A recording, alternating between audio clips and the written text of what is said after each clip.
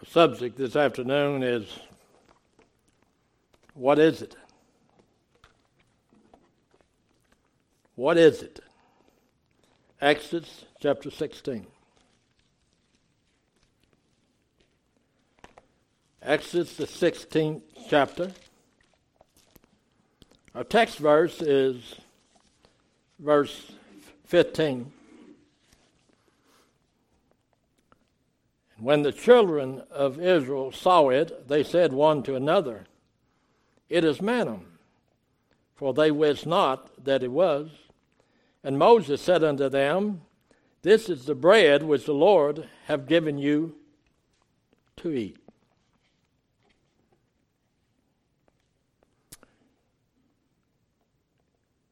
The Bible testifies. You read the whole 15 verses and you'll get the text, but we'll preach it. The Bible teaches of the goodness of God and the badness of depravity of man. God, by his loving grace, brought the children of Israel out of bondage of Egypt. However, once escaped, they complained and murmured against God when it did not appear that there was food to eat along the way. And they complained against God and against the leaders of God used to bring them out of slavery. They had yet to learn that the same God who had power to bring the plagues upon Egypt and to part the Red Sea, to let them cross, could also provide food enough to sustain them in their journey to the Promised Land. And God gave them quail that evening as an appetizer, and in the morning he gave them bread from heaven, small, round, white thing on the ground. This was unique indeed, because no one had ever seen it like. And according to our text, they called it manna, for they didn't know what it was. Well, the word manna means, what is it? What is it? And I've preached at least one entire message, maybe more, how that the manna God gave them was a prophetic picture of how God provides for us, how God takes care of us. But however, I want to say that the means should also remind us of the Bible, the Word of God. Jesus is the incarnate Word of God. And he tells us that in John chapter 1, verse 1 and verse 14. The Bible is the inscribed Word, as Paul tells us in 2 Timothy chapter 3 and verse 16. You know, when we look at John and we look at 2 Timothy, we learn that the Word of God is exactly what that is, the Word. Look at just a moment, 2 Timothy chapter 3 and verse 16. All Scripture is given by the inspiration of God and is profitable for doctrine, for reproof, for correction, for instruction in righteousness. See, when I look at 2 Timothy chapter 3 and verse 16, that whatever my problem is, the answer is in the Word. That's what it was given to us for.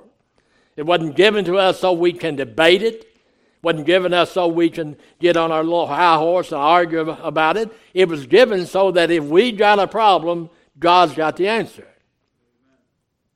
Now, when we go back to the book of John, and we read it this morning, we go back to the book of John and we read, John 1:1, in the beginning was the Word was with God, and the Word was God. We go to verse 14, and the Word was made flesh and dwelt among us, and we beheld his glory, the glory of the only begotten of the Father, full of grace and truth. So the manna that God sent down from heaven was all they needed to survive till they got where they were. But the word manna, as I said, what is it? And I find so many people, when we lead them to the Word of God and we say, now read this passage of Scripture, it may help you.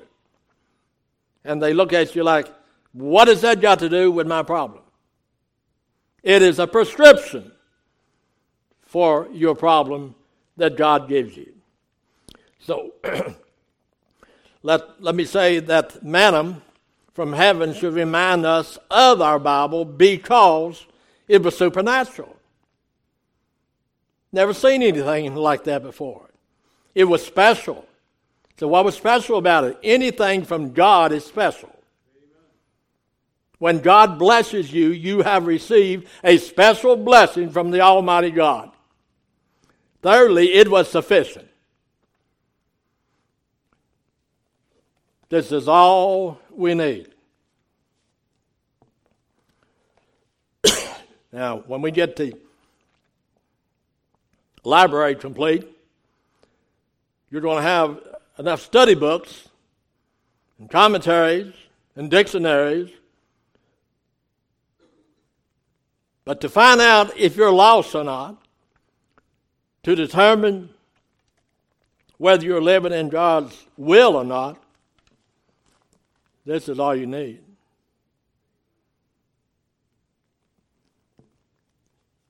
Now, what does the help books do? Now, some of you read magazines. That's all right. Some of you read articles in the paper, all those things.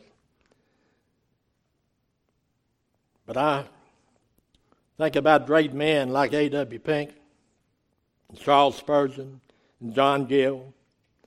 And as I mentioned Wednesday night, you would be surprised of some of the habits that was in these men's lives. Doesn't mean that we approve of it. But I believe that their life and their writings has proved to us they were great men that God used. Not lost men, but great men that had some bad habits. I'm old-fashioned. I believe men ought to have short hair, and I believe ladies ought to have long hair. I believe that because the Bible teaches it. But it doesn't make my wife at the present time a disobedient woman because me and her hair are about the same length. That's just Bible. But what is it, they ask? What is this Word of God that it can solve my problems? See, there's a lot of vegetables and meats and stuff that I don't like. I didn't like. But when you eat it and you try it a different way, it becomes one of your favorite foods. I mean, the Beckles could eat peas for a month and they would trade peas. They would all like peas. But see, they made up their mind, I don't like peas. And he's proud of it. But it's because he hasn't tried them enough. See? That's enough of that foolishness, isn't it? We can't understand the Word of God because we don't stay in it. Got to get deep in the Word of God. What is it? 1 Peter chapter 2 and verse 2, that manna is food in the wilderness. Think about it now. It was food in the wilderness. In the wilderness, they had no way of getting food, so God opened up the heavens and sent a manna. When we go through our wilderness, what do we need? The manna. What is it? What has this Word got to do with it? How many times have people told me, what does going to church faithfully, how will that solve my problem?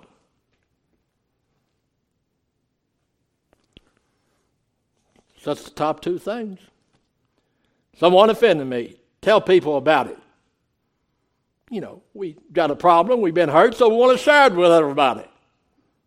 Or we can go directly to God. And when God gets done dealing with us, we learn that we all get our feelings hurt.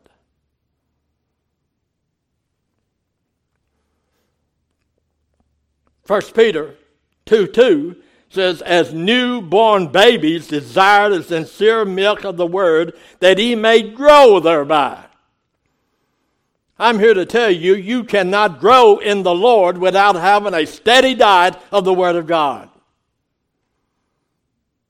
Now, you can read on your own, you can do a devotion on your own, or you can come prepared to listen to the Word of God in Sunday school, Sunday morning, Sunday night, revival meetings, whatever opportunities. The more you eat the manna from God, the more the wilderness will become clear to you. I didn't just woke up one morning and said Romans 8:28 is my verse. I went through some hard times. I went through some of my own. But when you look at Romans 8:28, that the all things, the good things, the bad things, they're all for my good and God's glory. Not that it's going to be good that I like it, but when God gets finished with me, it will be good for me. Nobody likes to be chastened by the Lord. But don't that reassure you that you're saved? When you know you were wrong and God deals with you, what is God showing you? He's showing you you're mine. After 50 years, 45, pastoring churches, I've had children in the church. I said, man, if that was my kid. But you don't bother that kid. Why? It's not my kid. But I am a child of God, and when I get out of hand, He's going to deal with me, and if I can do wrong and get away with it, it scares me. Because God said, I chasten those that I love. I deal with those that I love. Psalms 119, verse 103. Psalms 119. Note with me, please. Psalms 119, verse 103. How sweet are the words unto my taste, yea, sweeter than honey to my mouth. How sweet. How sweet. The Bible is pure. The Bible is pleasant. The Bible is precious. And the Bible is to me and should be to you and should be to all saved people, just like the manna in the wilderness. It is sufficient for the journey. They were going on a journey. There was no food along that wilderness. And God gave them food. He gave them an appetizer. And day after day, they got weary. Is this all I get? Is this all you're going to provide for me, Lord? It's all we need. That's what God promises. God promises, as a child of God, I'm going to get everything that I need. It is fuel for your work. Job, in Job 23 and verse 12, the Word of God is fuel for my journey. And he tells us in Job 23 verse 12, neither have I gone back from the commandments of his lips. I have esteemed the words of his mouth more than my necessary food. That's when you fall in love with God's word. It's more important. It's more important to me than the food for my body. Now, You know what the reputation of Baptists are. If you're going to pick out carpet, you have to have a meal. It's just the way us Baptists are. But God's Word is food for the soul. It's food for the soul. God tells us. What does that Word do? It gives us energy. It gives us endurance. The extra boost for emergency workloads. See, it's encouragement, and I've used this illustration for many, many times because I've been in the hospital a few times. And when I'm in pain or when I'm having really how the nurse will come in and say, I'm going to give you this, it'll be better soon. Just the fact that she's telling you that shot, you're going to be better. You haven't got it. It changes your whole disposition. The Word of God is our energy. The Word of God calls us to endure. When you get, so I've got to make a decision. Should I go to church? Should I study? Should I pray? What does God say? What does God say?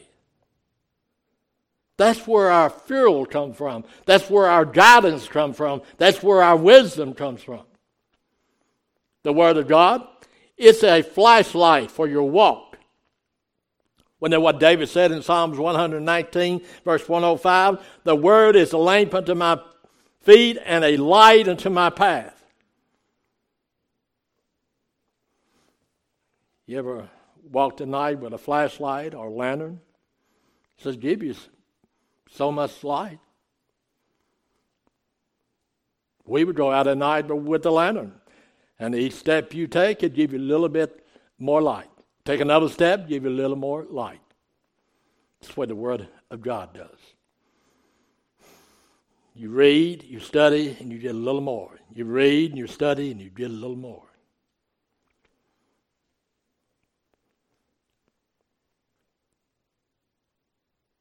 It's in your hand. The answer to my problem is right here. And I remember Brother Hunley telling me this. You got to remember, I was just saved as a young, And I said, how can this be the answer to my problem? He said, this is the answer to whatever your problem is. It makes no difference what your problem is. The answer is found in the Word of God. And when you get thinking about that and you ask another question, who's in control of your life? My life, God is. And God's going to let me meet the right people at the right time to furnish what I need. Remember, God is in charge, but God uses people, places, things, and circumstances. You know what the devil uses? The same four. People, places, things, and circumstances. So it's important that we are friends with the right people. We're staying in the right place. That we accumulate the right things. And that circumstance is all in control of God. See, on your head mounted on the front of the helmet of salvation, it is fire for your warmth.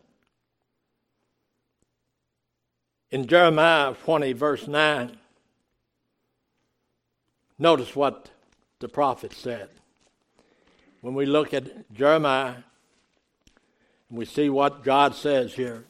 In Jeremiah 20, in verse 9, God says this, Then I said, I will not make mention of him, nor speak any more in his name. But his word was in mine heart as a burning fire, shut up in my bones, and I was weary with forbearing, and I could not stay.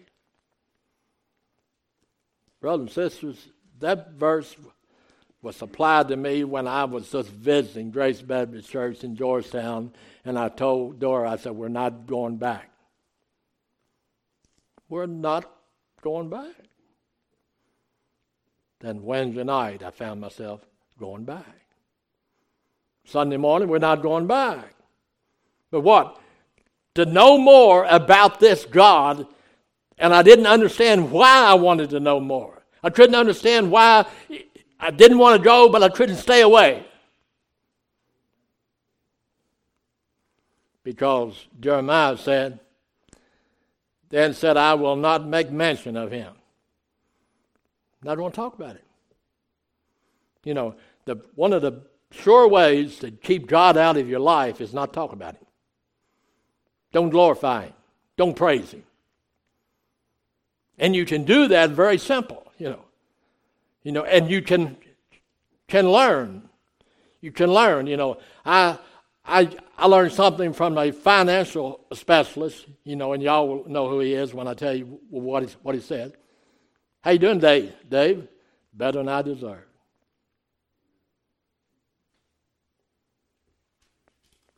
I mean, when I meet a stranger, when I go into a store, when I go to anywhere and somebody says, how you doing, preacher? Better than I deserve. And a lot of times they'll say, what's wrong? Oh, nothing's wrong. God saved my soul. He saved my wife. He's given me health so I can get up and walk around. He's better to me than I deserve. You praise him. You thank him for the food you eat. You thank him for the car you drive. You thank him for good friends. You thank him for a church. You thank him for your pastor. You thank him for a song leader. You thank God that someone is willing to sing for the glory of the Lord. He knows what we need. And there's so many. There's so many needs. And sometimes I got a way of saying something that makes somebody say, what's he saying? Well, this is one of them. Somebody says, we need some pictures in our sanctuary. I like pictures that people draw. They paint. Not from some artist that's getting paid $1,000 or $5,000 for it. That's just me.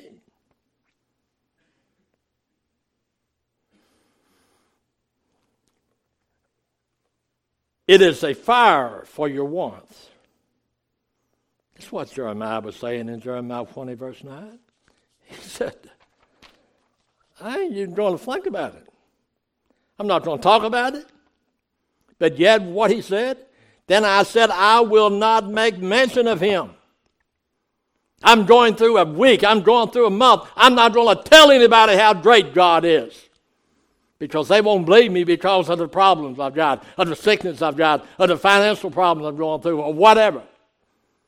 But he is. And what did Jeremiah said? He said, I ain't going to speak anymore in his name. But his word was in my heart as a burning fire.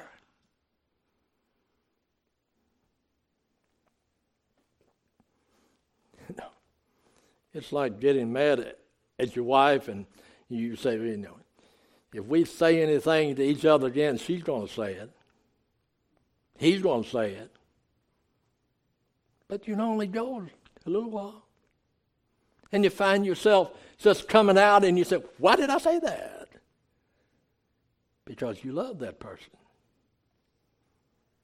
So Jeremiah was simply saying, but his word was in my heart as a burning fire. When you got a burning in your heart, you got to get rid of it. You got to expose it. The Bible will fire up. It'll fire up your courage. That's what Jeremiah 29 is all about. And it said, I will not make mention of him, nor speak any more in his name. But the word was in my heart as a burning fire, shut up in my bones, and I was weary with forbearing. I could not stay. Jeremiah said, I just couldn't help myself. I found myself praising God again, thanking God again, uplifting the hands to the heaven and say, thank you, Father.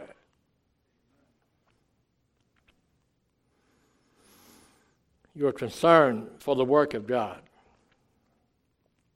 We've all been there, if we be honest. We just pour our heart out in God's work and we say, don't anybody else care? Well, I'm just going to stop.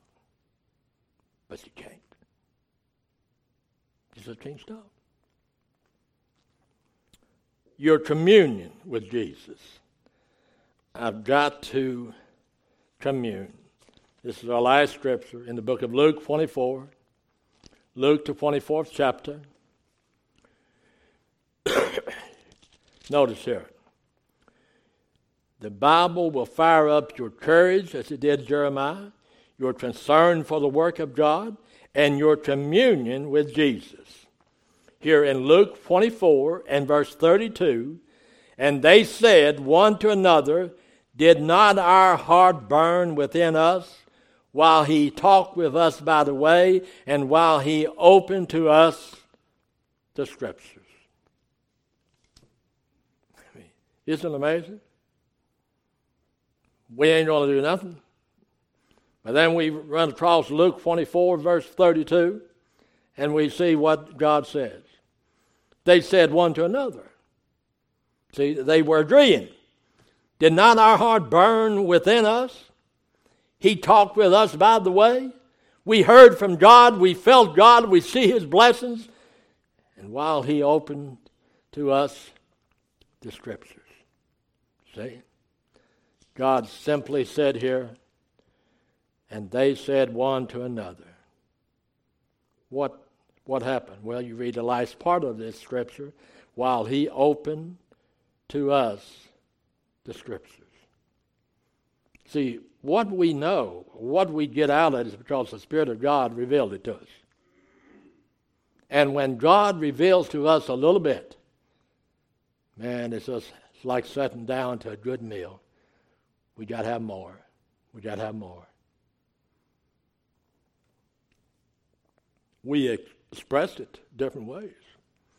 I've used this before, said this before, but Sister Linda sometimes listens to a radio broadcast. She hears a preacher says that, and she'll get online and text me or call me. Did you hear that nugget?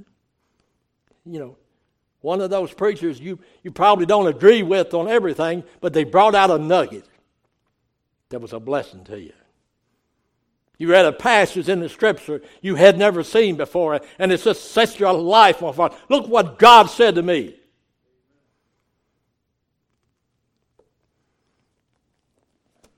And I'm sure that whoever comes to our meeting, maybe you, one of these young men, older men, will preach something and you'll say to yourself, man, I never heard that before.